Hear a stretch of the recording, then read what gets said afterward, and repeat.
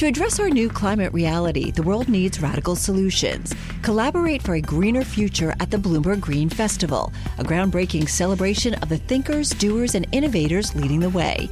From design and culture to technology, science, and entertainment, hear from inspirational speakers and immerse yourself in climate solutions. July 10th through 13th in Seattle. Title sponsor, Amazon. Get 20% off using promo code Radio20 at BloombergLive.com/Green Festival. For our Bloomberg television and radio audiences worldwide, I'm David Weston. We're welcome now Mary Barra. She is the General Motors Chair and CEO. So, Mary, you are the woman of the hour, I must say, whether you like it or not. Let me ask the question I think on everyone's mind. What comes next? We know there's individual plans that have been struck at all three of the big automakers in Detroit.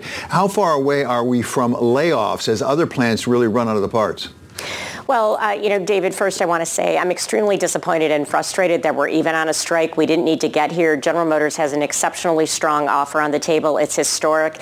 It's the largest increase from a wages perspective in our 115-year history, along with world-class health care benefits and many other provisions, job security, et cetera, and a COLA adjustment. So when you look at the strength of the agreement we have on the table, we really don't need to be here. Yes, they have one plant down right now, and it'll impact three very important products. Two brand new, our Chevrolet Colorado and our GMC Canyon, both mid-size pickups that are in strong demand, as well as our Chevrolet cargo van that does exceptionally well in the market. So this is having an impact, and we'll have to see where they go next. I will say we're ready for this. As we've dealt with COVID and dealt with the semiconductor shortage, as well as other supply chain challenges that have continued to persist from COVID.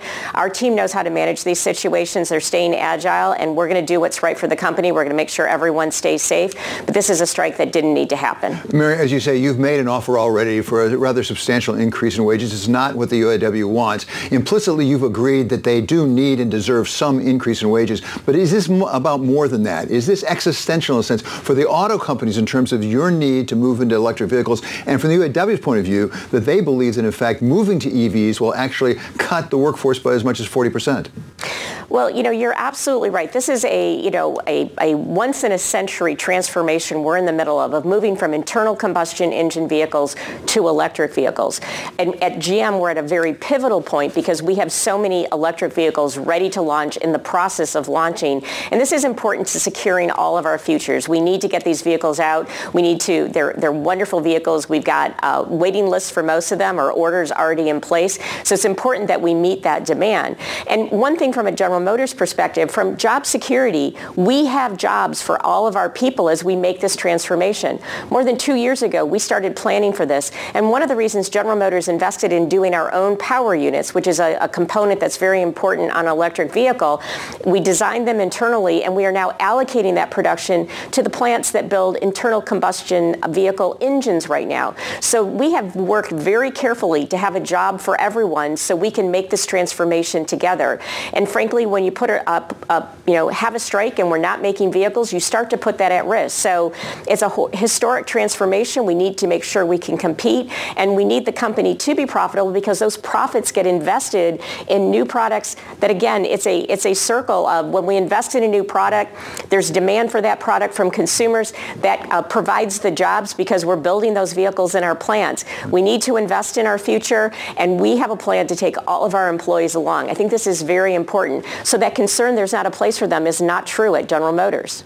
If, Mary, you were to find it in your heart to come close to what they demand, to accept it, what would it mean for the future of General Motors? You've just come out of bankruptcy 15 years ago, as I recall. I think that's a very important point, because if we can't invest in new vehicles, which we need to be profitable to do that, then we're not going to have a strong future. And David, you know extremely well, this is a very competitive industry. There's new entrants that are not represented by the UAW that already had a lower, wage structure. So we need to compete. I'm really proud of our manufacturing team. The way they managed through COVID, the way that they have worked and been very agile as we've dealt with all the supply chain shortages, and the fact that for the last 2 years, between our engineering and our manufacturing teams, they've delivered world-class quality as recognized by J.D. Powers. We have a strong team. We want to do everything in our power to win the future, secure their future, and lead for the next 115 years. We need to be able to do that.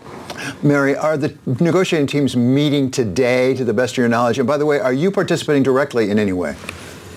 I have been participating. I've been involved since before July 18th when the talks kicked off. I've been on call more than once a day, calls, texts, meetings, and I have been at the main table myself over the last few days. I'll continue to be extremely involved. Our team's ready. They're there waiting to negotiate. So, my request is the UAW leadership needs to get back to the table so we can get these problems solved, get our people back to work. I think another important point is for every job that General Motors has, there's 6 more jobs in the economy that depend on us running. So this is broader than just General Motors. This is important for the plant cities especially, but really for the nation.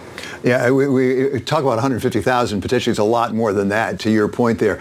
Lastly, Mary, I'm mindful of the fact that your father was a tool and die maker at Pontiac when my father was a tool and die maker at AC Sparkplug, just some 30 miles apart. You and I, as young people, have gone through UAW strikes, different from this one, but we've gone through them. What do you think our fathers, if they were with us today, what do you think they'd say to each other about what we're seeing right now?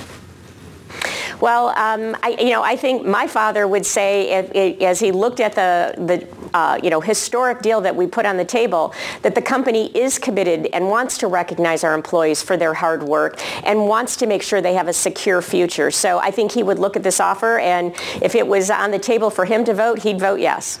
Okay, Mary, thank you so much for your time. As I say, on a very, very busy day for you. I really appreciate it. That's Mary Barra. She's General Motors Chair and CEO. To address our new climate reality, the world needs radical solutions. Collaborate for a greener future at the Bloomberg Green Festival, a groundbreaking celebration of the thinkers, doers, and innovators leading the way. From design and culture to technology, science, and entertainment, hear from inspirational speakers and immerse yourself in climate solutions. July 10th through 13th in Seattle. Title sponsor, Amazon. Get 20% off using promo code RADIO20 at BloombergLive.com/Green Festival.